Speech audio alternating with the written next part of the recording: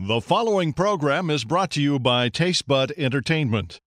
Food, glorious food. Welcome to 2 hours of delicious conversation with Chef Jamie Gwen. Dish with celebrity chefs, cookbook authors, and food experts, and gain inspirational ideas. You'll learn kitchen wisdom, wine education, and culinary trends, and eat and drink like you've never done before. Food and Wine with Chef Jamie Gwen starts now. Well, good morning, food lovers. Another delicious Sunday here in Southern California. We hope that you had a scrumptious Thanksgiving and that you spent cherished time with family and friends. Chef Jamie Gwen along with Lana in your radio. A very good morning to you and to you, Lana. Good morning. We are delighted to be once again in your radio every Sunday with delicious conversation and fabulous food. This is radio's answer to culinary conversation and inspiration, all about the culture of food and living the best life. And we're celebrating food's ability to feed your soul. So we hope you'll tune in every Sunday. You'll find our podcasts on iTunes and all of the information heard on this show, from recipes galore to cocktail inspiration, videos, and more, posted at chefjamie.com. We hope you'll befriend us as well. You'll find me on Facebook and Twitter at Chef Jamie Gwen. And we hope you'll mark your calendars, because coming up on December 9th, we'd love an opportunity to sit and dine with you. A little bit of breakfast on the agenda, in fact. Okay, maybe more of like a casual, you can wear your sweatpants and hang out. Very casual. Okay, come hang out with us. How's that? It's our last live broadcast of the year, and we're broadcasting our radio show live from Bristol Farms in Newport Beach, along with the Melissa's Produce team. We'll be featuring holiday foods and lots of wonderful recipes using fresh seasonal produce from Melissa's. Bristol Farms is going to pull out all the stops, and you're going to taste everything from the best of their holiday offerings to what we think make a brilliant breakfast or brunch during the holiday season. And in addition, the ultimate prime rib will be carved and made into a sandwich. Oh, a crazy great sandwich. We're hoping to have Christopher Capehart as well. His knife sharpening mobile truck will be in the parking lot so that you can make sure to hone your skills and sharpen your knives in advance of the holiday season. Great chefs have sharp knives and good skills, and that is what makes truly great cooks come alive with flavor in their own kitchen. So please do mark your calendar. December 9th, 2 Sundays from now, we'll be live at Bristol Farms in Newport Beach for breakfast and incredible giveaways. You're invited. Going to be a great time. Can't wait. We always have great fun. And then seeing that we're the Sunday following Thanksgiving, this is really sort of your last day for leftovers, right? Now's the time to pull everything out of the refrigerator. So stay tuned. Coming up next hour, we're going to share with you some more insightful ideas on what you can do with those leftovers. But here's just a little taste. I love your sandwich idea, Lana. So go for it. To do a Monte Cristo with turkey and ham. Brilliant. And also Fontina. I think that's going to be our cheese of choice this year. It is, and it's such a great melting cheese. It does everything from fondue really well to paninis, and so I think it's a nice addition. I love the Monte Cristo idea. I'm thinking that after the show, once back in the kitchen, I was going to throw together a hash, like an everything leftover hash. So you could use potatoes or even sweet potatoes that are left from your big meal. You could even do a stuffing hash as the base for, fried eggs or even poached eggs. Oh, but nice. Hash can be just about anything you can dream up. Pull out the leftover veggies and chop those up, throw them in. Anything, pan fried or sauteed in butter in a pan made into a pancake could be a hash, and a great base for any sort of farm fresh egg. I think it would make the ultimate leftover Thanksgiving breakfast. And also a turkey and cheddar grilled cheese. Oh, I'm coming to your house. Today is the day to make that. Yeah, that it is. Coming up next hour, more ideas and inspiration for your leftovers and what to do to clean out that fridge from the big feast. Also coming up this hour, stay tuned. We're going to give you a little bit of shopping relief, because you can do it all from your home or office this year. We know that the internet has made shopping so accessible, but what do you need to know For holiday buys and internet safety coming up, PayPal's Claudia Lombana with her online shopping tips. Also this hour, do you eat gluten-free or do you love pizza? Well, Sid Fanaroff of Z Pizza is going to teach us how to make a great gluten-free crust, and he's going to share some ideas for darn good pizza. Coming up next hour, Jack Bishop of America's Test Kitchen is with us with the secret to the best beef stew. It's one ingredient, and I bet you can't guess it. I'll give you a hint. It's totally umami, and it comes in a tube. What does make the best beef stew? Stay tuned. Jack Bishop coming up at 9 a.m. And also next hour, we found a new gin. And oh, it is floral and fabulous. You're going to hear everything And the about... bottle is so beautiful. Isn't it? I It's agree. called Amethyst. Yes, you're going to hear everything about Amethyst Gin coming up next hour, so stay tuned. You heard it here first. Also coming up, pastry chef Robert Wemishner is teaching us to make wonderful winter desserts using the best of the bounty of the season of beautiful produce, from pomegranates to lemons, all the gorgeous citrus. He's going to inspire us, so stay tuned. Also, I hope to inspire you. We post a new technique of the week every week on the website at chefjamie.com. And this week's technique of the week to make you a better cook in your own kitchen is all about poached pears. On KTLA Channel 5, just a couple of weeks ago, I shared this beautiful plate, which I thought was just so quintessentially elegant, right, Lana? I mean, 5 pears in a big pool of caramel sauce. It doesn't get any better than and that. so much easier than one would expect. Exactly. And everyone asked for the recipe. So I've posted it at chefjamie.com. You'll find it in our rotating feature. It says Technique of the Week. You're right. Dessert does not get any easier than this. And it's so easy to take a vegetable peeler to a pear. True. Very true. The classic French approach to poaching fruit slowly by simmering it in white wine and sugar and spices turns a pear into a very elegant ending to a meal. And it's really an infused simple syrup, sugar and water, right? With some aromatics. You could use anything you like. You could use ginger or cinnamon or citrus zest or even star anise. And then the genius of it is once the pears cook till tender, then you reduce their cooking liquid down and you get a glaze, which, by the way, doubles as a great simple syrup substitute for cocktails. The poaching liquid for poached pears becomes the simple syrup when you're mixing drinks at the holiday season because it's sweet and it's infused with the flavor of the pears and it has all the aromatics. And you keep a squeeze bottle in the refrigerator and you've got the greatest cocktail mixer ever. That would even be nice in the mulled wine. Oh, definitely so. That's it's going to compound and make multiple dishes. Right now, there are many different varieties of pears available year-round. I love the Bosc variety. They have the best flavor and texture right now. And it's a very simple method. Lana always says that a drizzle of burnt caramel sauce takes them over the top. And you're right, Lana. So take your caramel to just that last possible stage where you can pull it off the stove and you have this beautiful rich caramel sauce paired with these gorgeous white wine infused poached pears. It is so much simpler than you think. And again, the recipe posted as our technique of the week at chefjamie.com. Do let us know how your poached pears turn out. And then, Lana, what do you think of this quote that I found?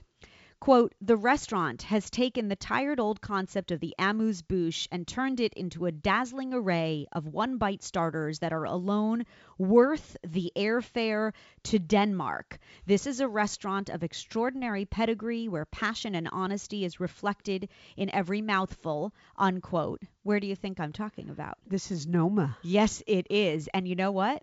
We're going there. And we hope that you will come and join us because we have a culinary cruise scheduled for 2013 and you're invited.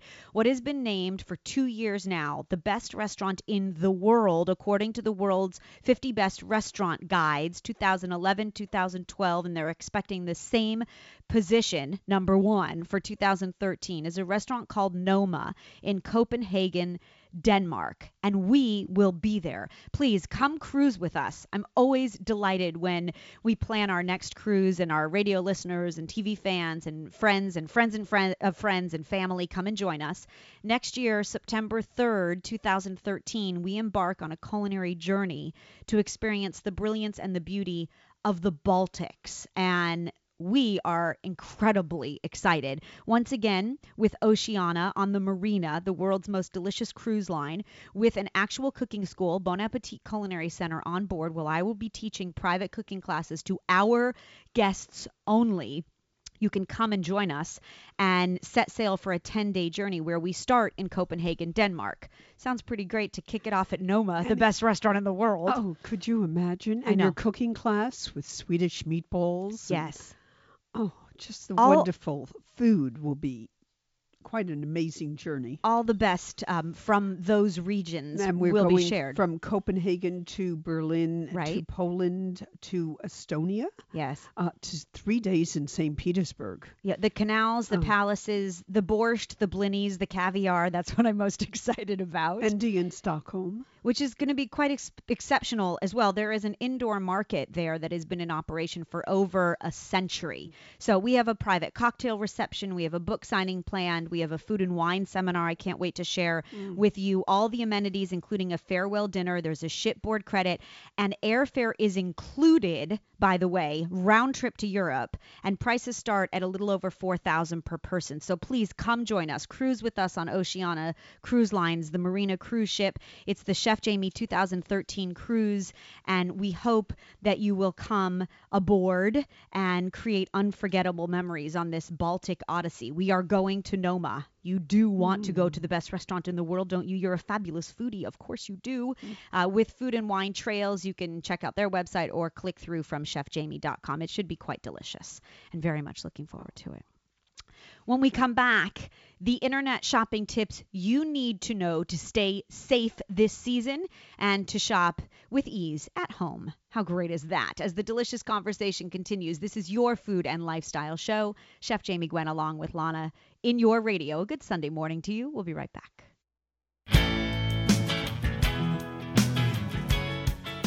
Welcome back. Chef Jamie Gwen along with Lana in your radio. This is your lifestyle show, making your life richer and more delicious, one Sunday at a time. And here's where the delicious conversation continues, an opportunity to bring you closer to the cyber world. We try to share lifestyle tips that are very well-rounded to make every day definitely brighter, to live better, to live longer, to live safer. And each year, the new technology definitely helps us change the way we have an outlook on life. New technology, the economy, consumer trends all change the way we shop. And joining us today to discuss shopping trends for the holiday season upcoming is Claudia Lombana. She's the National Shopping Specialist for PayPal, also a two-time Emmy winner and Peabody Award-winning journalist. We're glad to have you. Good morning, Claudia. Hi, Jamie. So glad to be here. Thank you. Okay, you share, I know, because I've followed you, trends on bargain hunting and trend spotting and online shopping. And it's truly amazing to me how you never have to leave the house to shop for the holidays now. So tell us, what are some of the hottest shopping trends we'll see this holiday season? You're absolutely right about people not having to leave the house. It's We at PayPal, we coined this term last holiday season, couch commerce, where really it's all about people in the comfort of their own homes, whether you're buying your groceries for your Thanksgiving meal or your holiday gifts, whatever they may be. You can do these things now from the convenience of your own home, your smartphone, your tablet, and even if you're in store, these are still devices that you can use to your advantage for time saving and for money saving. So what are some of the surprises, let's say, that we can expect this holiday? So we have a new survey out just today, actually, from Harris Interactive and a company called Coupon Cabin, and they found that more than a quarter, 27% of Americans, will use their smartphone or their tablet for holiday shopping this year. So mobile continues to be a really large trend. Again, that flexibility and that convenience, no matter what you're purchasing, we're still seeing a lot of growth in that area. Price matching is a big trend this year, as is layaway. At PayPal, we are offering 3 different consumer components this year, benefits, if you will, that we've never offered before. And this is to kind of keep in line with what consumers are craving, what they're looking for, everything from budgeting to convenience. So talk to us about price matching, Claudia, because I've been known, and by the way, I notice on my iPhone, my iPad, that the applications are definitely more shopper or user friendly than ever before. They've made everything extremely visible.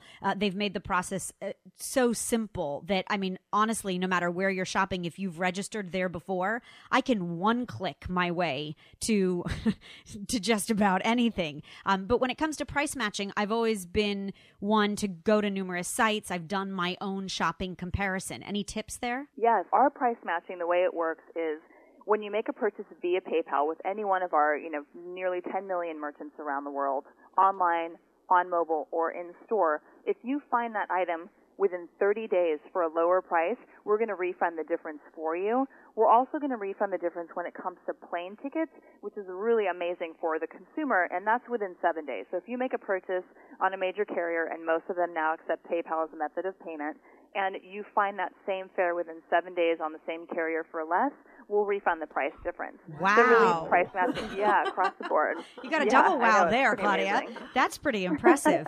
I know there are ongoing concerns from so many of us as far as credit card safety, digital safety.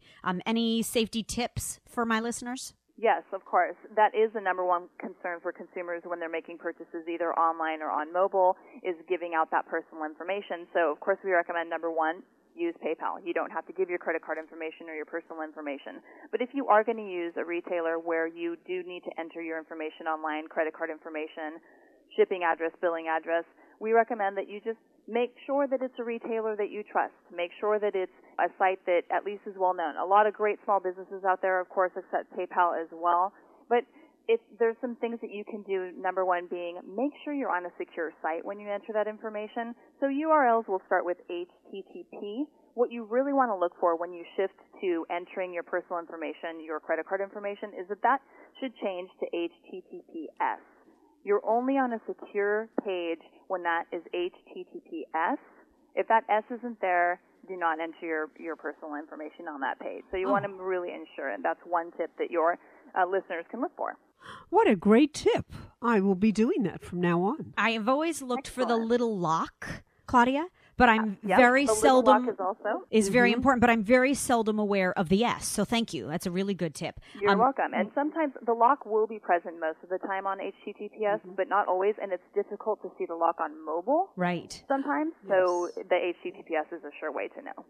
Okay, as far as other safety tips, if you feel that you might have been compromised, if you're unsure of a particular purchase that you've made, how can we ensure the continued safety of our credit card, of our personal information, like you said? Holiday time is really a good time to be extra vigilant with your accounts. Keep a closer eye on your statements, your bank account It's a statements, good your tip. credit card statements. Yes. To make sure that there's no fraudulent activity happening. If you have any suspicions, contact the institution, whether it's your credit card company or your bank, and let them know to put a fraud alert on your account, and they'll help you be vigilant over that account just in case there's any kind of activity that you're not authorizing there. I think that's important. As far as technology is concerned, give us an idea as far as shopping trends, if you would. What is going to be the hottest purchase, whether it be category or genre, from the internet this holiday season? Traditionally, we see electronics being purchased among the highest, items that we see purchased over the holidays. But trends include apps, as you were talking about. Apps are huge for convenience and flexibility. Right. Whether you're actually physically in a store, there are apps you can use, such as Red Laser or barcode scanning app, to make sure that you're getting the best price on an item, to make sure that that item isn't out there either at a nearby retailer or online for less. And that goes for everything from the wine that you might be buying to serve with your Christmas meal, right. the food that you're serving, whatever that may be. You can barcode scan anything, clothing, electronics, any item at all. It's pretty amazing with the barcode and the QR codes today. Let's say, and Claudia makes a terrific point. That's very food friendly, by the way. Thank you. You have a favorite bottle of wine that you're planning to serve with your Christmas meal. You needn't find a wine shop, although we hope you'll run out to Bristol Farms and look through the boutique wine department. But truth be told, you can go online and find a case price on that wine bottle from anywhere across the country. You can shop and compare their delivery fees or shipping costs, and within 2 days, you can have your cellar stocked. It's pretty brilliant. Yeah, I've also seen Red Laser used, for example, at dinner parties or at the home of a family or a friend when something's being served that you're interested in. Oh my gosh, I loved whatever it was that you served. Can I scan the barcode, save it into your app, and then purchase it later. Isn't that cool? We had the same thing happen. We're actually coming out with a new line of salad dressings and jams, and somebody had a bottle, and someone else scanned the QR code, Claudia, off of it, and we got word. Exactly. It was amazing. It's not even word of mouth anymore. It's like word of scannable code. Save it right into your phone. It's Yeah. a lot of power, really, in the hands of the consumers, and eBay and That it PayPal is. are really striving to increase that convenience and that flexibility as much as possible for consumers. Pretty brilliant. We are PayPal users, and you should know that we're Thank proud you. to be. I know from reading the materials prior to your coming on, I thought this was fascinating. PayPal expects to see $10 billion with a B dollars in mobile payment volume this year alone.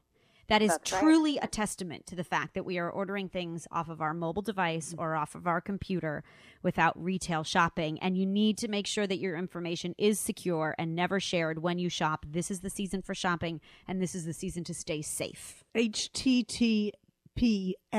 Yeah, you got it. You definitely got it. More To be information remembered. or for a review, Claudia, where can we go? You can go to paypal.com/holiday. That has all of our holiday promotions, which the other two are complimentary return shipping and more time to pay, up to 6 months to pay. That goes along with the layaway trend, so the details are there at paypal.com/holiday. Terrific. It is an amazing year for shoppers, and each year gets better and better. We thank you and PayPal for everything that you do, and we wish you a very joyous holiday season and a delicious one at that, Claudia. Thank you, and happy shopping. Thank you Thank so you. much. We need it, definitely. As the delicious conversation continues, you heard it here, making your life more thoughtful, better, more delicious, and smarter every day. Chef Jamie Gwen along with Lana. Be right back. This is a place for people who love to eat and have a passion for cooking, serving up seconds at chefjamie.com. Robert Wemishner has always been intrigued by flavor, the author of 4 cookbooks, including his latest, The Dessert Architect, a book for both professionals and serious amateurs alike about how to craft sensational multi-component desserts. He is joining us this morning to share inspiration for winter desserts using lemons and pomegranates and citrus. He is a culinary educator and an extraordinarily talented pastry chef, and we're delighted to have him with us. Good morning, Robert. Good morning, Chef Jamie. How are you? We're doing well, thank you. Lana here as well, Yes, good Great. morning. Hi. and sharing the sweeter side, of course. So inspire us, because I know that you are as driven as I am by the beauty of the season, and I happen to love the bounty of winter produce. There's something very hearty and rustic to it, and I know pomegranates are one of your favorites. There's a beautiful panna cotta recipe posted on your site, and then all the citrus, too, makes me just literally want to make pie and jam and all those wonderful things. You know, I love this moment because we're starting into citrus, and of course, grapefruits of all kinds have been around. You know, the pink ones I love to use. We're getting into tangerines and mandarins and clementines and all those things that we never can figure out which is called which. You know, It's true. but grapefruits at the moment. You know, we know that grapefruit and Campari, which is that wonderful Italian origin liqueur, if you will, or aperitif perhaps, work really well together. And I like to make a cocktail, actually, where I'm using fresh grapefruit juice, small amount of Campari, and then finish it off with champagne. So, you know, we have a great, season of entertaining ahead of us, and that might be a good start for a not-too-sweet aperitif. I love that idea, Robert. I do, and I'll tell you why. One, I think that there is a beautiful freshness to grapefruit juice that many of the other citruses offer the sweeter side, but not as much of the refreshing aspect. So I love grapefruit in a cocktail. I love Campari because I think it is a lovely liqueur, like you said, that's not too sweet, and for some considered a digestif, so a nice way to start the meal. Yeah, absolutely. Lovely. And then, the grapefruits offer you the ability to zest them. So if you took your zester and not the four-hold side, but the other side, right, and you made a good, long, beautiful piece of, circular twirled zest and you hung it off the side of your glass, now I'm in, because now it's beautiful and festive and refreshing. Aromatic and Yes, you know, exactly. You're right. It gorgeous. comes up in the nose. How could we bake with or cook with that grapefruit juice? Because that's what Lana and I do. We squeeze all the cocktail grapefruits that come from Melissa's. And they are so sweet this year. Delicious. And we store the juice and then think up ways to utilize it. Well, I think, you know, we can always do a curd with grapefruit so that, you know, use that grapefruit juice with some sugar Nice. and butter and eggs and cook it all in a bain-marie, you know, just a bowl, maybe a stainless steel bowl over a pot of water, whisking and stirring, you know, for 5 or so minutes. It thickens up, and then it's great as both a pour over fresh fruit. You know, you could have other citrus in the glass and use this over it, or you can use it, of course, in a crisp shell like a tart shell, you know, where you've got some buttery pastry that's been baked off and a meringue on top of that. Boy, we've got a great dessert. We're coming to your house. Oh, very you're nice. Even if you just bake off what I call puff pastry breadsticks, Yeah. like we'll bake them off and twirl them like you would a breadstick, but sweeten them up a little bit, and then you use the curd for dipping, Oh, and you have sort of like cookies and curd. I love it. It's There a we great way. go. Should people stop by or your neighbors call? That's that last minute. You know, you have puff pastry in the freezer and you've made Robert's curd and you're ready to go. Yep. Lana makes great curd. I don't make curd anymore, Robert, because if someone in the household makes better curd than you, I just go to her house. I don't blame you. But December will be grapefruit curd month for me. I love it. Oh, I can't wait. Let me Thank know you, when to Robert. come over, Lana. Yeah, absolutely. Well, you know, those wonderful grapefruits from Melissa's I've had, which are really very subacid. They're not very tart. You know, in other words, they have that grapefruit fragrance, but they're sweet in terms Yes. of the juice, rather than, you know, sort of tart, sour, if you will, heading in that direction.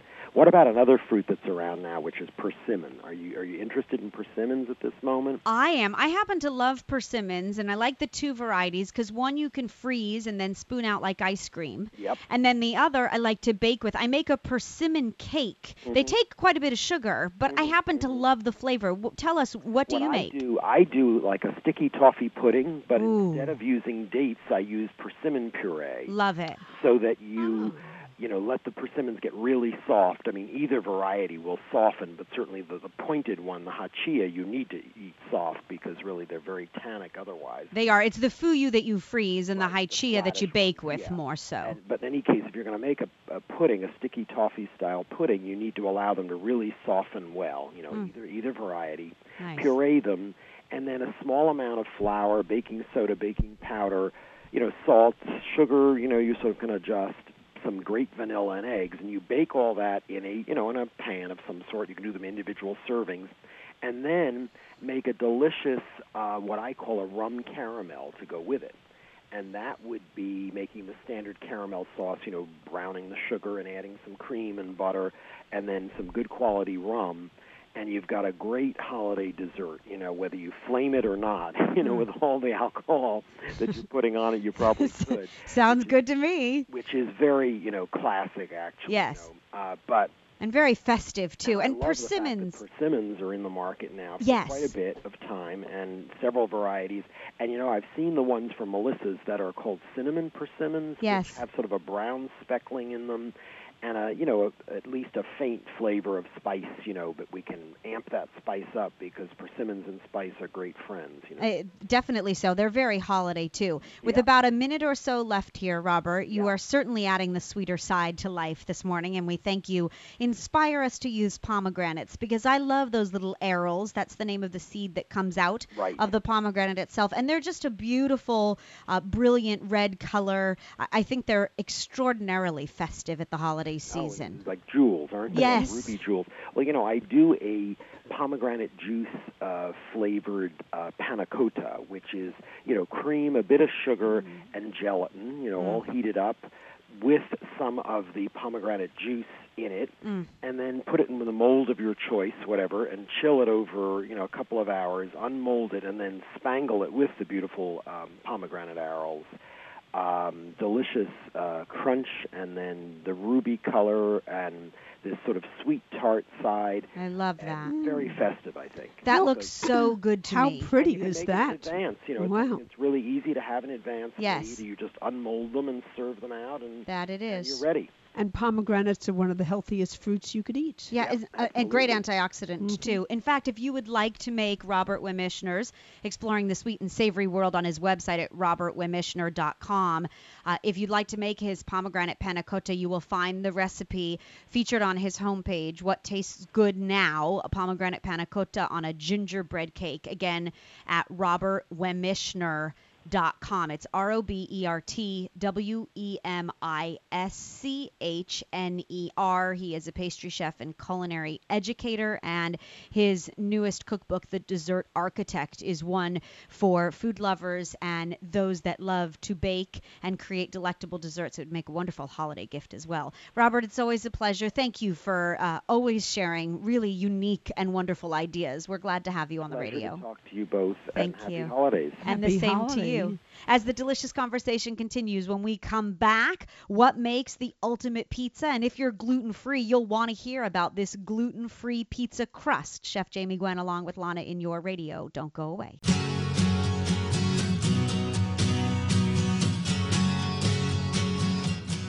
Welcome back. Chef Jamie Gwen along with Lana this holiday season. 2 hours of satiation for all you food fanatics every Sunday morning, sharing our outlook on the food world with you. For the past 25 years, Sid Faneroff has been throwing a pizza party every day. His creative, organic, health-conscious, and truly delicious concept called Z Pizza has taken the world by storm. With almost 100 locations worldwide, it's a pizza revolution. And he's here to share his story and some pizza inspiration. And we're glad to have you. Good morning, Sid. Good morning. Good morning.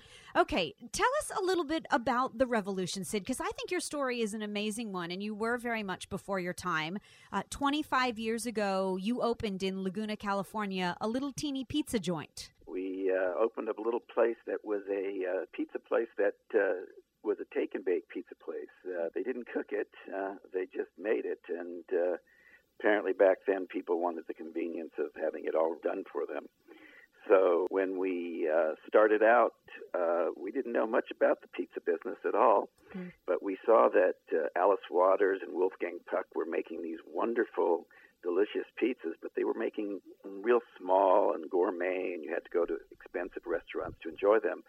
So we took those flavor profiles, and we just took them and we made them into large pizzas. I like to say we democratized pizza back then. You know?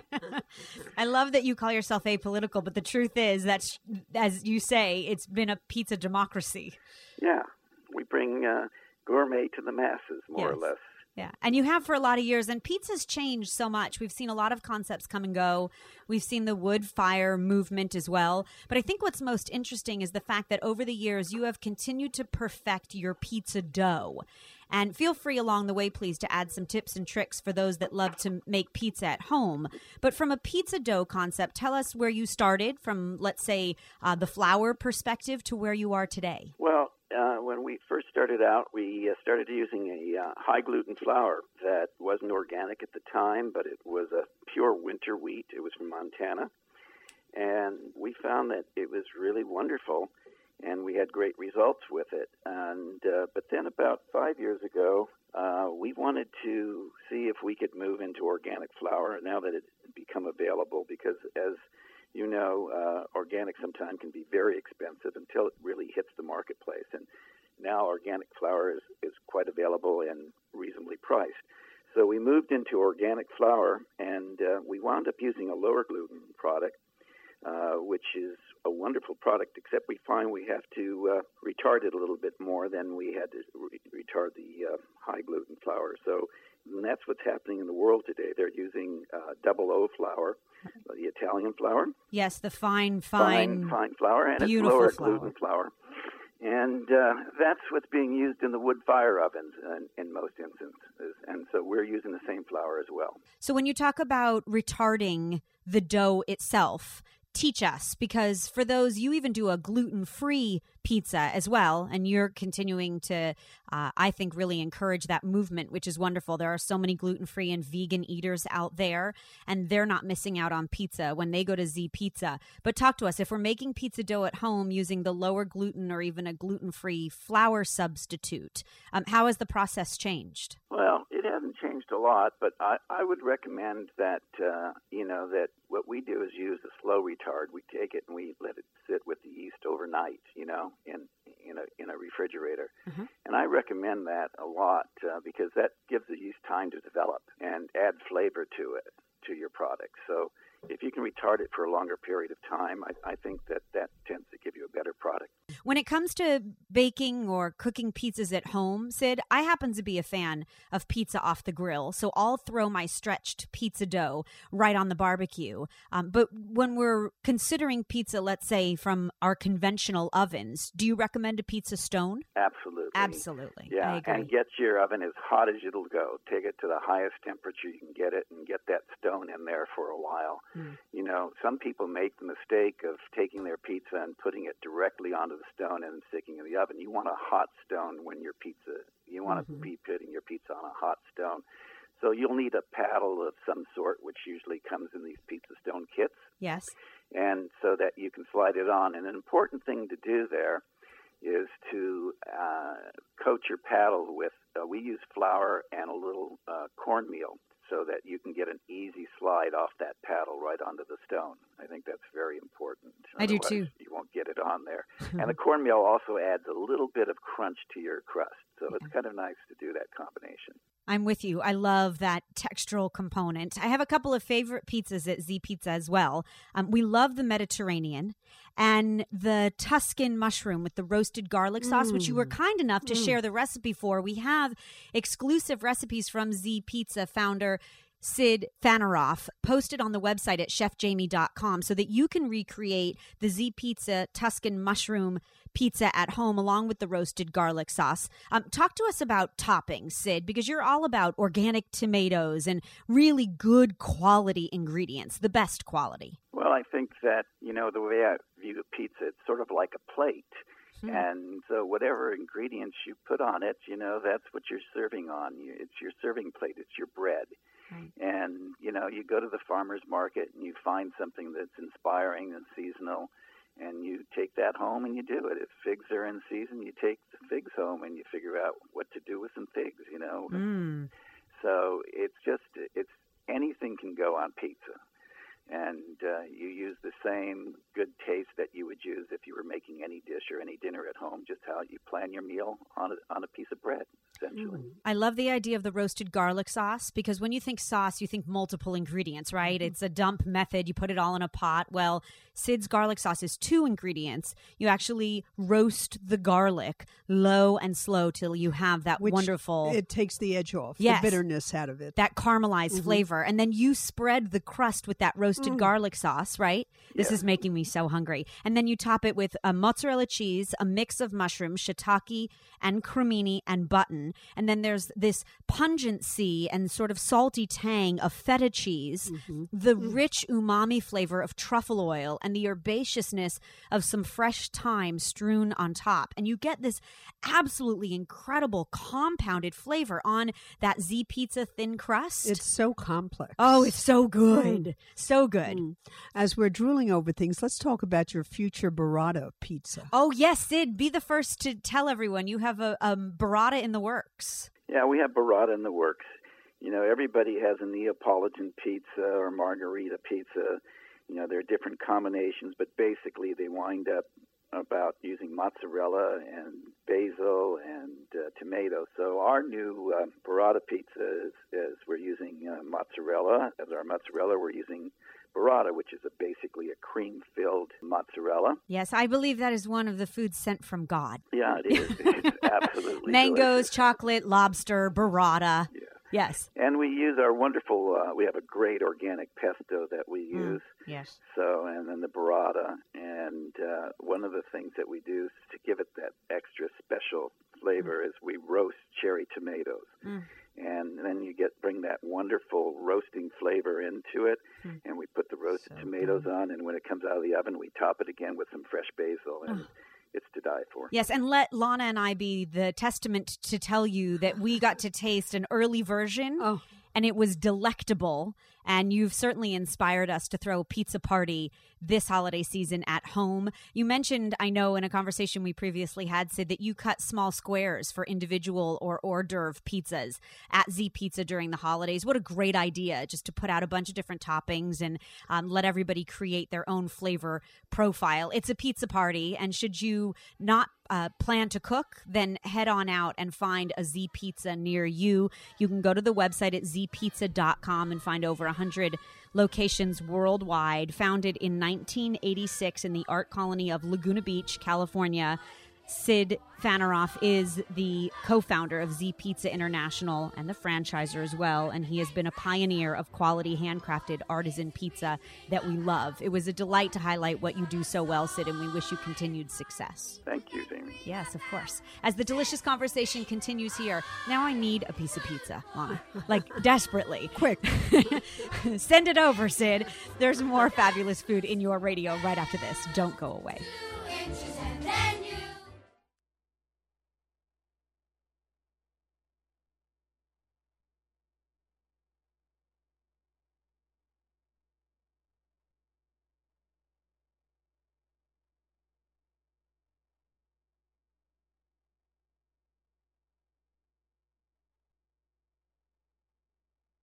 Food, glorious food. Welcome to the second hour of delicious conversation with Chef Jamie Gwynn. Dish with celebrity chefs, cookbook authors, and food experts, and gain inspirational ideas. You'll learn kitchen wisdom, wine education, and culinary trends, and eat and drink like you've never done before. Food and Wine with Chef Jamie Gwynn starts now.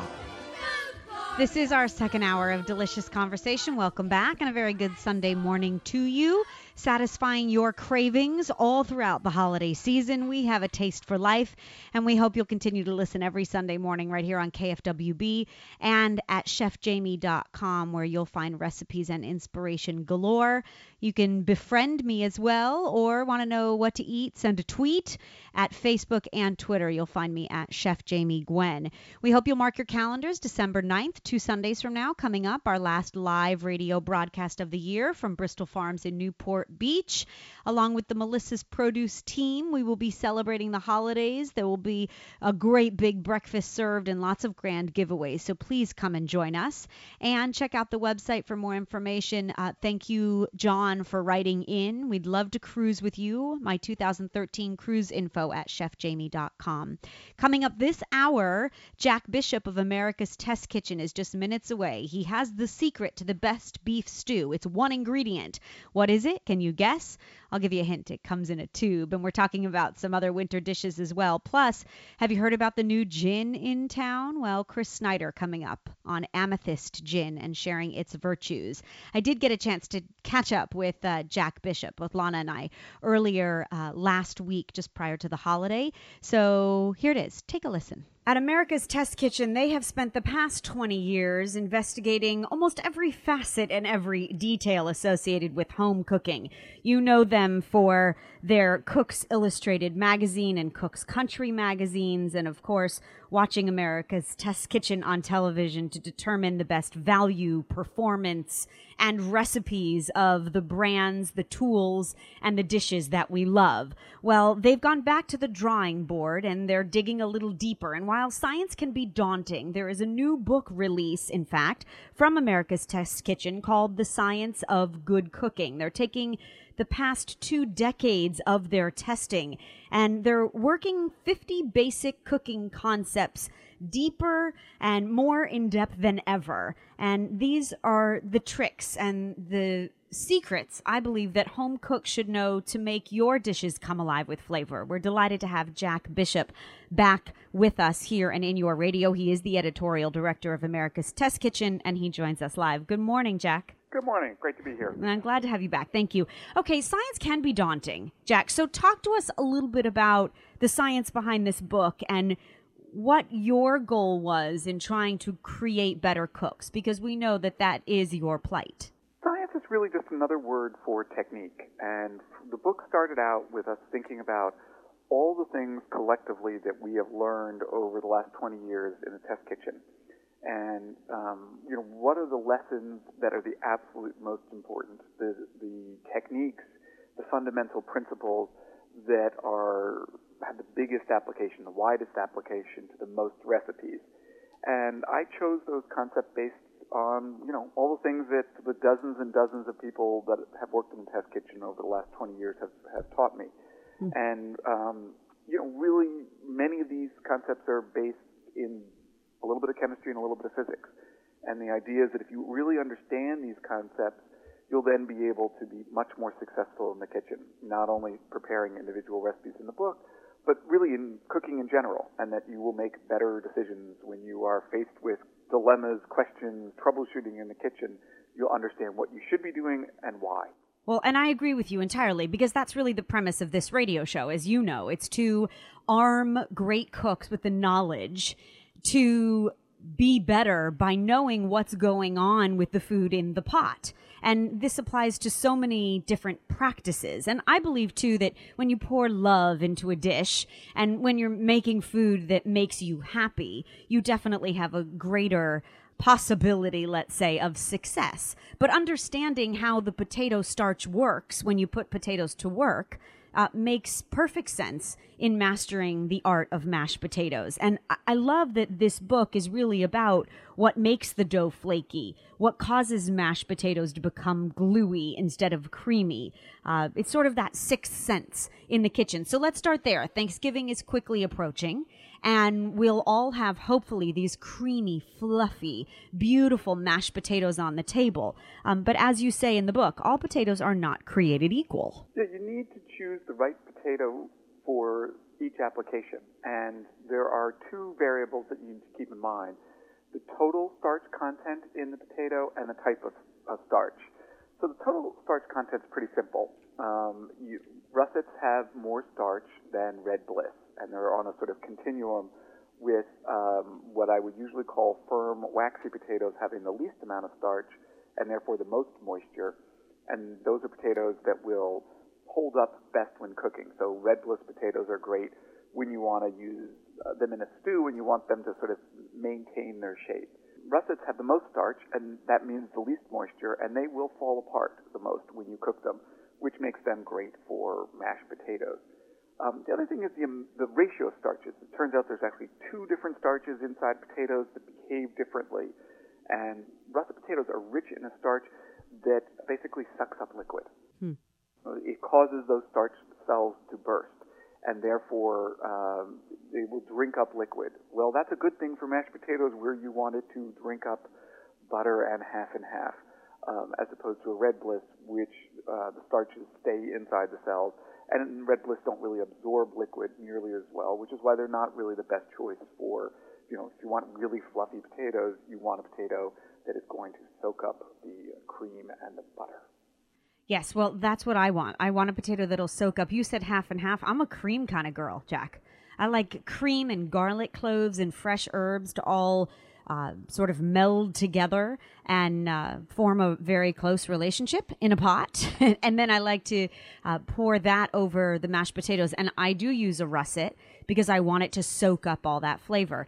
This is the science behind cooking. Take us through the Thanksgiving dinner, if you would, because I would be remiss if I only mentioned mashed potatoes and didn't get to the centerpiece, of course. You did an osmosis test that I really enjoyed reading about, in fact, and definitely ascertained that brining maximizes juiciness in lean meats, as the chapter is titled. This was a turkey test, was it not? Yes, and so the big problem, as everybody knows, is the white meat in turkey. It is going to dry out, and the fundamental dilemma with turkey is that the breast meat wants to be cooked ideally no more to 160 degrees. But at 160 degrees, the dark meat is nowhere near done. Mm-hmm. And so, in general, the dark meat is best at about 175 degrees. And so, we go through a number of steps. The first is brining, which is soaking the turkey overnight in a salt solution. And that salt, what it's doing is changing the protein structure within the turkey, and so that the proteins are able to hold onto more of their natural juices. And so if you have to cook the white meat a little higher than is desired, it's still juicy because those proteins have been changed by the salt so that they can hold on to their juices. So that's the first thing, is brine your turkey the day before Thanksgiving. Second thing is to start it breast side down in a V-rack in the roasting pan. And what you're doing is basically jump-starting the cooking of the dark meat while letting the white meat take off much more slowly because it's being shielded because it's in the bottom of the roasting pan there. And the last thing I always tell people is please, please, please use an instant read thermometer to tell when the turkey is done. Yes. Those pop-up thermometers that come inside a lot of turkeys are not accurate at all. And don't try cutting into the turkey. Use a thermometer. It's the only way to know if your turkey's done. And I agree with you wholeheartedly. The only question I have is, of the many, I'm sure, hundreds of times that you tested this philosophy, the method, with the breast side down, was there ever a concern of turning over a big, honkin' heavy turkey? It's not the easiest thing. So the idea is that we like to cook turkey in a relatively hot oven so that it cooks relatively quickly. It's in a 400-degree oven, and it's breast side down for the first hour or so, depending on the size of the turkey. And then you take 2 big wads of paper towels. You take the turkey in a roasting pan out of the oven, and you've got to flip it. Because if you don't flip it over, you're not going to have a nice crispy skin over the breast. Or anything pretty to look at, Jack. Or anything pretty to look at. Right. So you do need to flip it. And you know what? It sounds more difficult than it really is. As long as you take big enough wads of paper towels and you just work quickly, it will be fine. Now, we don't stuff our turkey. Stuffing really makes it that much more challenging to get the turkey properly cooked because a lot of times you're waiting for the stuffing to come up to temperature and you're overcooking the entire bird. So it's not like stuffing can come flying out when you go to killing the turkey. And I always say grab a friend. If you're going to do anything like take a great big heavy prime rib out of the oven or you're going to turn over a turkey, always good to have a sous chef right by your side. Totally agree. Bring it out onto the counter. Take the roasting pan out of the oven, close the door so that the heat's not escaping from the oven. I agree with you entirely, but we are dispelling the myths and taking the fear out of the science of cooking. Jack, will you stay with us, please? Of course. We'd like to continue this culinary conversation. How do you get those chewy, wonderful brownies that we all love? What is the secret to the simplest scrambled eggs? When we come back, the science behind searing a steak and what you might not know about the weight of the steak after cooking. How much are you losing? And the beauty of cocoa powder as we begin to bake for the holidays. Jack Bishop enlightening us to the science of good cooking. The newest release from Cooks Illustrated and America's Test Kitchen, PBS's most watched television series. When we come back, the delicious conversation continues. Chef Jamie Gwen, along with Lana. Don't go away.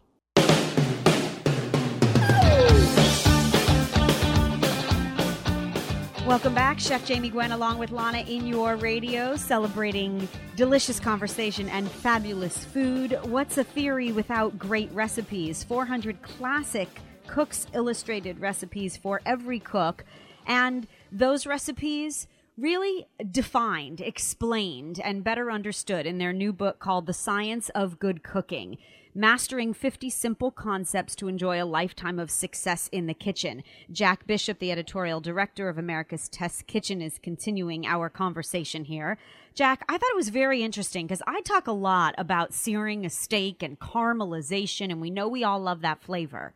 But very interesting to read that one of the common myths, and no doubt one of the first that I was taught in cooking school about searing juices into meat, was very much dispelled when you did a steak test. And I think this is really interesting conversation because when you go to cook your next steak, no doubt you will think of this. It's one of those things, searing seals in juices.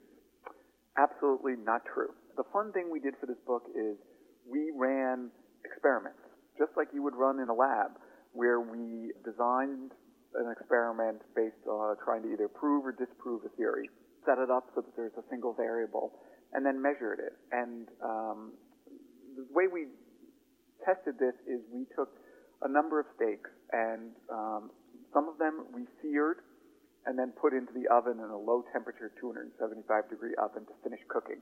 And we weighed those steaks when we started, and we weighed when we were done. And we found that the process of cooking the steak caused a 14% reduction in weight, and that's all obviously pretty much moisture that we're losing. The second batch, we started in the 275-degree oven and gently cooked them for half an hour. These are very thick steaks. and then we quickly seared them. Now, if searing was supposed to seal in juices, the batch that was seared first should have retained more moisture. I was going to say less loss. The loss was identical. The batch that was seared at the end, after half an hour of being gently heated in the oven, lost 14% of its moisture, and so is absolutely identical. Now, that doesn't mean you shouldn't sear. Sear develops, as you said, great browning, caramelization, and equals a ton of flavor, but it doesn't really matter when you sear when you're cooking meat, and you can either sear at the beginning of the process or the end of the process. As long as you've got a great brown crust on it, it doesn't matter whether you do it at the end or the beginning. Oh, I think that's fascinating. How about when to salt? Because this really goes along with the conversation of do you pre-season your steak? And in fact, I speak often on this radio show about aging in your own refrigerator, drying out the steak a little bit, making sure that seasoning infuses all the way through the meat. To salt or not to salt at the beginning, that had to definitely play a role in your experiment? Yes, and we really believe that, you want to salt before you cook any piece of meat. And that if you want to give it at least an hour or so, that salt can actually sort of penetrate into the meat, and that if you're really expecting to get that seasoning deep into the meat, seasoning it 30 seconds before you cook isn't going to do anything more than surface seasoning, which is fine if that's what you're trying to do. But if you really wanted to season the steak and get any effective brining, if you salt the steak or pork chop long enough, it'll draw some moisture out to the surface, and then the salt will carry that moisture back in. And as it will with the turkey, the salt will change the structure of the muscle proteins and allow them to hold onto their natural juices better. But that's going to take at least an hour for that to work before cooking. Okay, I'm willing to take the time for a better tasting steak. You're investing in a good quality cut, and you want to make the best of it. And these are the tricks of the trade. These are the chef's secrets that make that simple steak. And maybe it is 3 ingredients: steak, salt, and pepper. That much better. That's what I love about the science of food, is just understanding the basics of it. And that's really, Jack, congratulations to you, what this book is all about. Okay, couple questions, Jack. Why cocoa powder instead of block chocolate? I know in your testing that cocoa powder reigned supreme, and we're all starting to plan our buffet of sweets come the holiday treats. Cocoa powder often is overlooked, and it just has Isn't it? tremendous, Yes. It has tremendous flavor. And so the science of this is pretty simple. Unsweetened chocolate is basically half cocoa butter and half cocoa solids. The cocoa butter is the fat that makes any bar chocolate creamy. The cocoa solids have all of the flavor. To make cocoa powder, what they do is they take out most of the fat, and what you're left with is all of the cocoa solids, which have all of the flavor. And so in a recipe that has another source of fat, you're making a cake with 2 sticks of butter, to use cocoa powder, you are going to spoonful by spoonful get more chocolate flavor than you are from bar chocolate. And so a lot of our cakes, our cupcakes, we will use, even sometimes in frostings and mousses, we will use some cocoa powder because it's just got so much chocolate flavor packed into every spoonful. Okay, you've convinced us.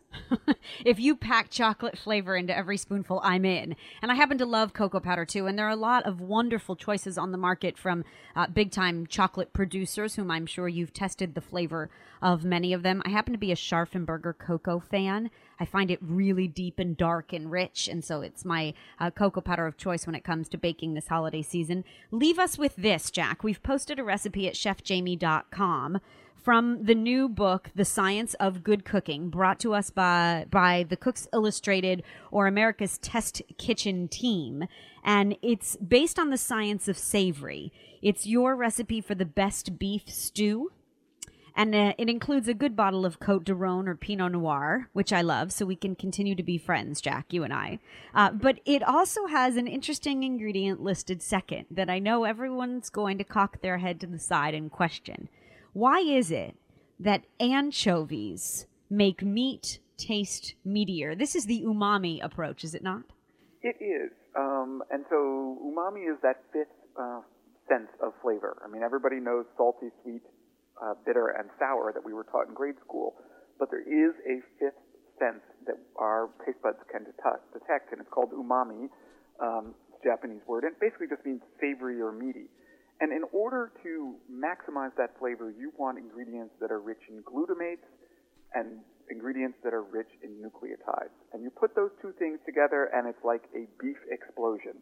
And things that are rich in glutamates, tomato paste, Parmesan cheese, garlic, onions, red wine. So those are all things, with the exception of the Parmesan cheese, that are in beef stew. Right. Things that are rich in nucleotides, generally dried mushrooms, things from the sea, sardines, tuna, and anchovies. And so in our beef stew, after, along with the aromatics, we cook a couple of anchovies. Now, they are going to completely dissolve and melt, and no one is going to taste those anchovies in the beef stew.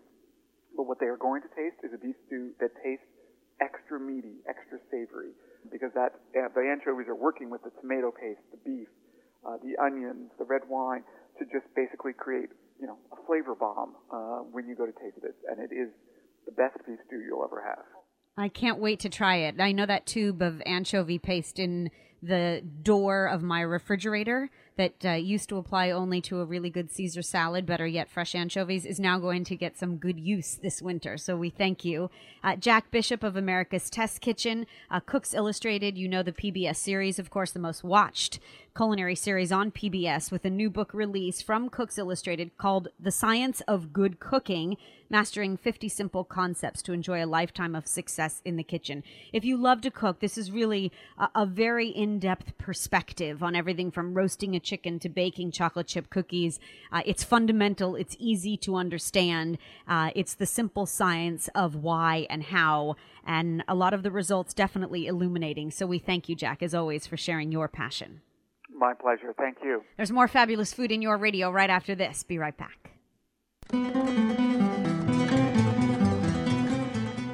Welcome back. Chef Jamie Gwen along with Lana in your radio. Season's greetings. This is where delicious conversation develops. And you heard it here. We made a very happy discovery, and we just had to share it with you. There's a new gin in town, and it's smooth with just the right amount of floral notes, and I really like it. It's a handcrafted lavender gin, in fact, called Amethyst, and it's vapor distilled with local Washington-grown lavender, creating this beautiful nose that comes through with just the right amount of flavor on the palate. Chris Snyder, our dear friend and the president of Taps Fish House and Brewery in Brea and Corona, along with the Catch, is a partner in the Amethyst Gin venture, and he is here to share the virtues of this new beautiful spirit. We're glad to have you. Good morning, Chris. Good morning, ladies. How are you? Well, I wish we were drinking, to be perfectly honest with you. Well, Jamie, it looks like you had a great time down in New Orleans. I saw some great pictures with Tyler and everybody down there. Thank you. You looked beautiful as ever. Well, thank you. And speaking of drinking, that conversation certainly appropriate. But I didn't drink anything as subtle or, I think, as distinctive as Amethyst until I arrived back, and Lana had a bottle. And we have to congratulate you. This is a whole new flavor dimension on gin, and we want to hear the story, Chris. I felt the same thing, the same way the first time I've tasted it. It was something that I had not tasted before. And a friend of mine, and a longtime customer of ours, had come into the restaurant and said, "Hey, listen, I have a friend up in Washington whose brother-in-law makes some incredible distilled spirits, and he's interested in getting into California." And he had a couple bottles with him, and I ended up tasting it, and the Amethyst was one of the ones that he obviously presented. It is a small batch distilled gin. He was making 5 gallons at a time up in Ellensburg, Washington, which is right outside of Yakima. And he actually has lavender farms in Spring Creek, and he actually harvests the lavender, and then he builds his own stills and was making this. It's kind of a dog and pony show, if you would, out of his distillery, local place, rodeo, to all the locals. So it was a fun experience. But we ended up getting it into California with our partners at Southern Wine and Spirits, and now it seems to be taking off. And I think a lot of the LA and Orange County and San Diego area really feel the same way. It is something distinctive. It's something that hasn't been tasted before, and it blends so incredibly on more than one level. Oh, definitely. From a cocktail standpoint, I can tell you from a mixology standpoint, this is the ultimate flavor profile. It has this herbaceous floral note. It's gorgeously aromatic, but it's not overwhelmingly or overpowering with the lavender flavor, and it blends beautifully with other botanicals, and we've mixed it. I mixed it with the flavor of ginger, Chris, and I thought it was just a gorgeous complement. It has this beautiful elegance to it. It pairs very beautifully with some of the sweeter mixers as well, because I happen to think gin and tonic, the original creation, is a glorious one because of the sweetness. The subtle sweetness from the tonic brings out the beauty of the gin itself. So I think that this is the ultimate mixing gin, aside from being a beautiful sipping gin. I couldn't agree more. I think the one thing that we've seen from the mixologists in the area, mostly up in L.A. and Orange County, is that they're taking this gin, which, most people, when they think of gin, they think of, a very harsh liquor that actually burns. But this smoothness of this gin itself is such a blending product that they're taking it and mixing it with grapefruit juice and citrus, pineapples and citrus yes. and navel and oranges, and it absolutely holds up. And the lavender on the finish is probably not only on the nose but on the finish itself is probably something that makes it more distinctive than anything. Not a lot of people are using lavender. Not a lot of people really understand lavender when it comes to the liquor or vodka, even anything, vodkas, gins, or anything else. Mm-hmm. And this gives it a really uniqueness to it. Mm-hmm. Women love it.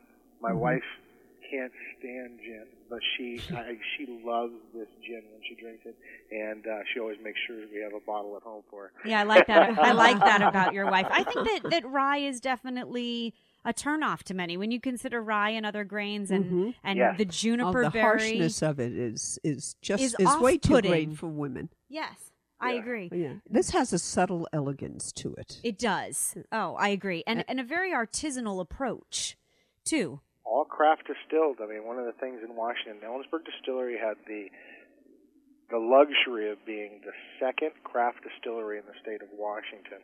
And a craft distillery means that a portion of the product, a large portion, 60% of their product has to be harvested around the area in which the distillery is, within a 300-mile radius, if I remember correctly.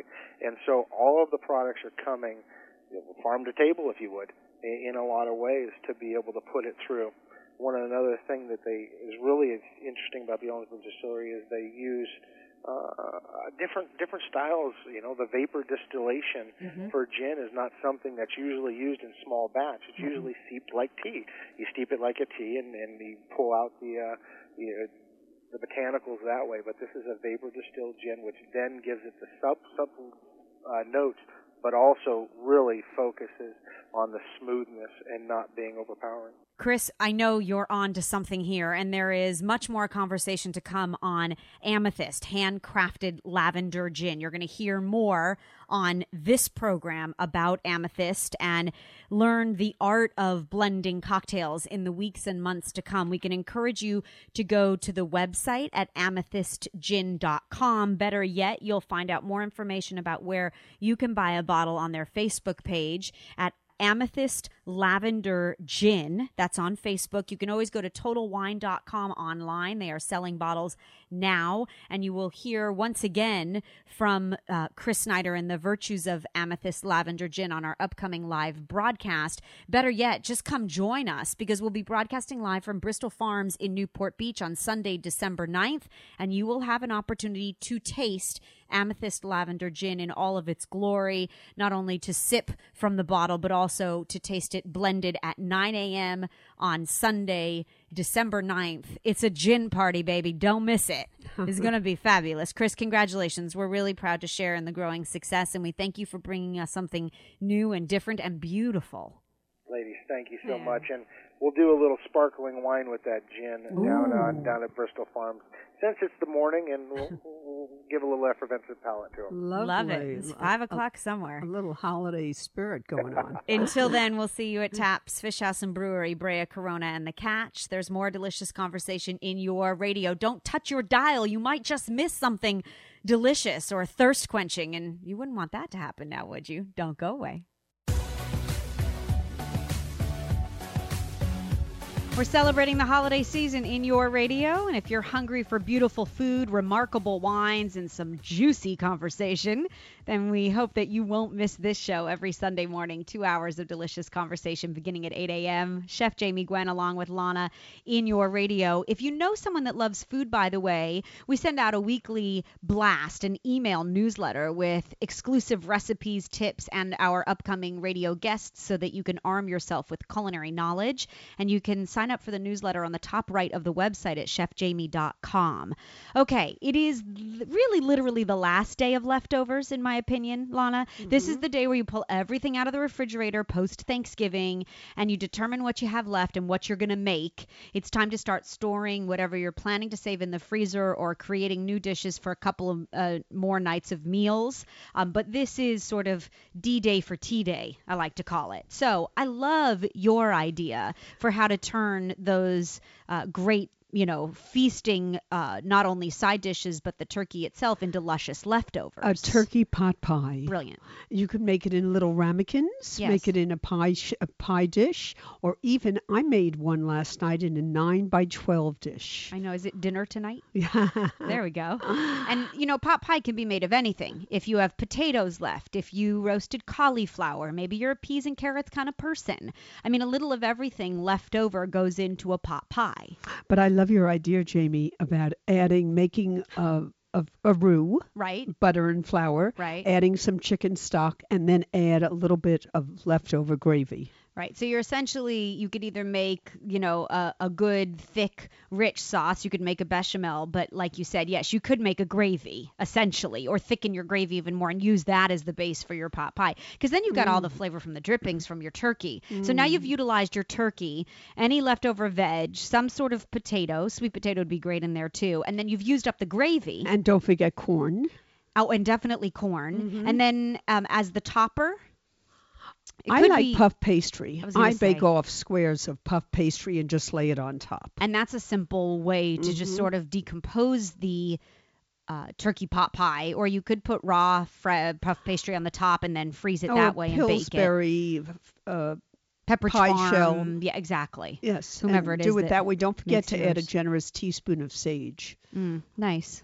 Lovely. And then the egg wash that you always remind me of when it goes into the oven so you get that beautiful crisp crust. Oh. Love that idea. One of the things that my friends seem to love, and I reminded a friend about it last night on the phone when she called me and said, what do I do? I mean, I think all of our fridges are overflowing. I always recommend that you make TV dinners because while right now you might not be really thrilled with another plate of turkey, like you've had enough, trust me, a week from now you're going to be fantasizing about the memories of cranberry sauce and sweet potatoes. So take heavy duty plastic or paper plates, preferably ones that have compartments or the compartmentalized ones, and make your own TV dinners. Lay out your leftover turkey, lay out, your mashed potatoes, sweet potatoes, cranberry sauce, and stuffing, and make up a plate of a TV dinner. Then wrap it well in plastic wrap and see if you can slide it into a Ziploc bag.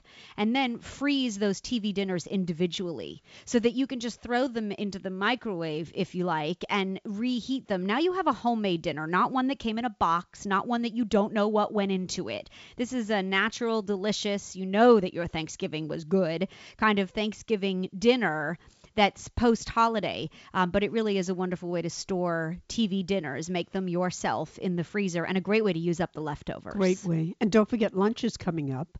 So you can make because that's what we live for, breakfast to plan lunch and lunch to plan dinner. Meal to meal. Yes. A turkey Waldorf salad. Oh, nice. Ooh, grapes and walnuts, apples, you're thinking? Little bit of curry powder if you wanted to add a twist. Oh, to the mayonnaise. Yeah, itself. for sure. Lovely. I like that idea. And by the way, if you still have turkey on the carcass, if you still have turkey on the bone, it's taking up a ton of space in your fridge. But now is the time to make soup.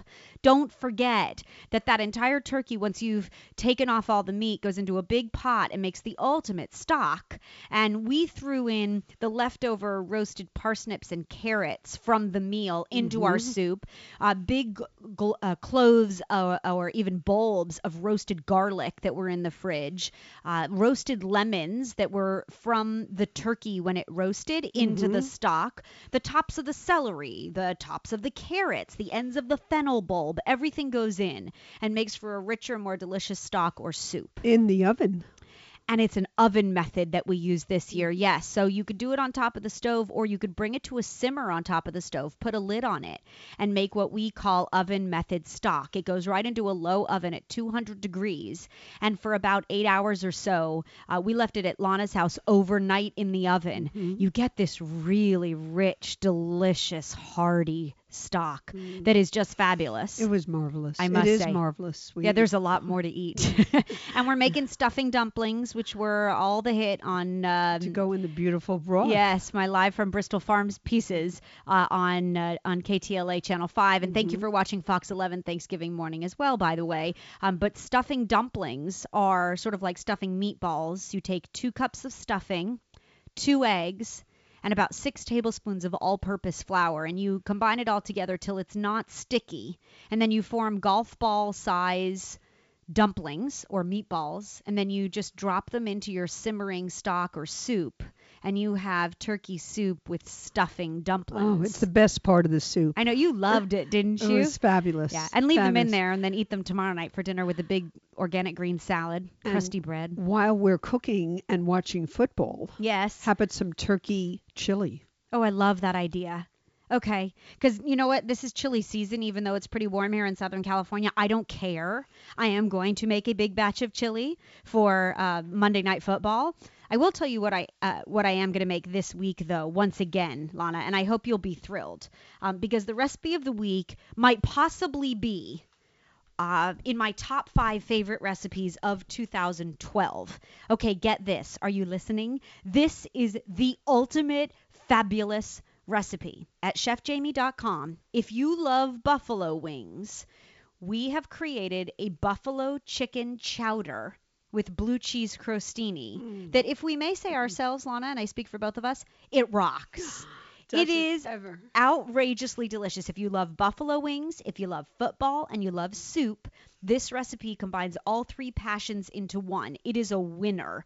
You saute in unsalted butter some darker white meat chicken. You could probably even do it with leftover turkey.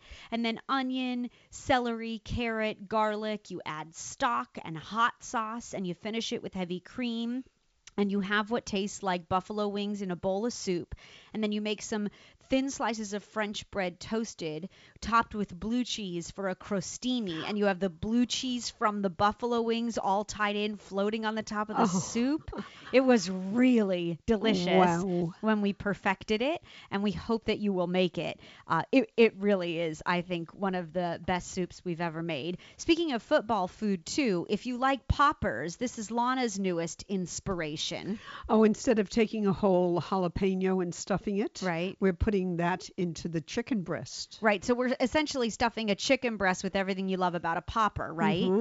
So, Some diced jalapenos mixed with cream cheese and cheddar cheese, and of course some crumbled bacon perfect. in there. Love it. And then put into the chicken breast. Yeah. It's a stuffed chicken breast that tastes like a popper. I mean, how bad could it be? How good could it be? Really good. Then don't forget to take the chicken breast and wrap it up in 2 slices of bacon. Yes, because And everything then is better put it with bacon. in your baking dish and bake it in an oven around 375, 400 for about 30 minutes. Now I've made myself hungry.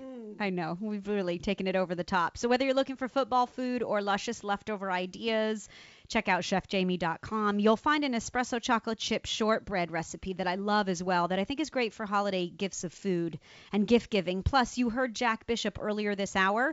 What makes the best beef stew?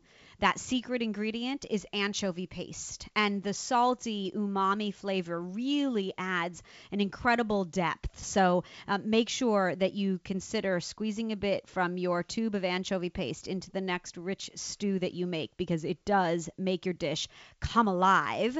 We hope next Sunday you'll come alive with us right here in your radio and join us, as we will be joined by the great Rick Bayless. He's sharing actually inspiration for cocktails. He's in a cocktail kind of mood, very festive for the holidays. And Chef Scott Hemendinger, he is of Modernist Cuisine, you know, the 5-volume manual for great cooks. Well, they've created a home version.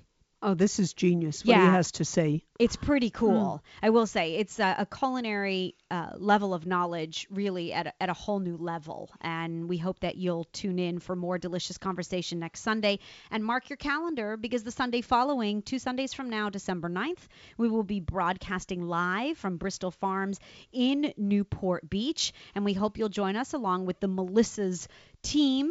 We'll be sharing the best of winter seasonal produce, teaching you live and in person how to make a beautiful horn of plenty that utilizes the best seasonal produce. It's really a nice centerpiece, and if you're in a creative kind of mood, you can come on down in your sweatpants. It's really casual. We're serving a big, brilliant breakfast. Thank you, Bristol Farms. And we've got some really incredible giveaways. In fact, everyone will leave with a Melissa's bag and something delicious as well. It's always a delicious morning, and an interesting one at that. We're looking forward to having Chris Capehart and his mobile knife sharpening truck there as well, so you can hone your skills and your knives prior to the big holiday season. December 9th, live, this radio program at Bristol Farms in Newport Beach. Please don't miss it. And hope that you will join us here at the table next Sunday at 8 a.m. when we begin the delicious conversation. A huge thank you to Lana for everything you do. You make this show happen. And Steve, you're the best. Don't forget those specials at Bristol Farms. To find a store near you, bristolfarms.com. And thank you to Melissa's Produce, of course, to La Victoria, to Fleming Steakhouse for making this show possible. We certainly appreciate it. To see what's cooking online, chefjamie.com, Facebook and Twitter at Chef Jamie Gwen.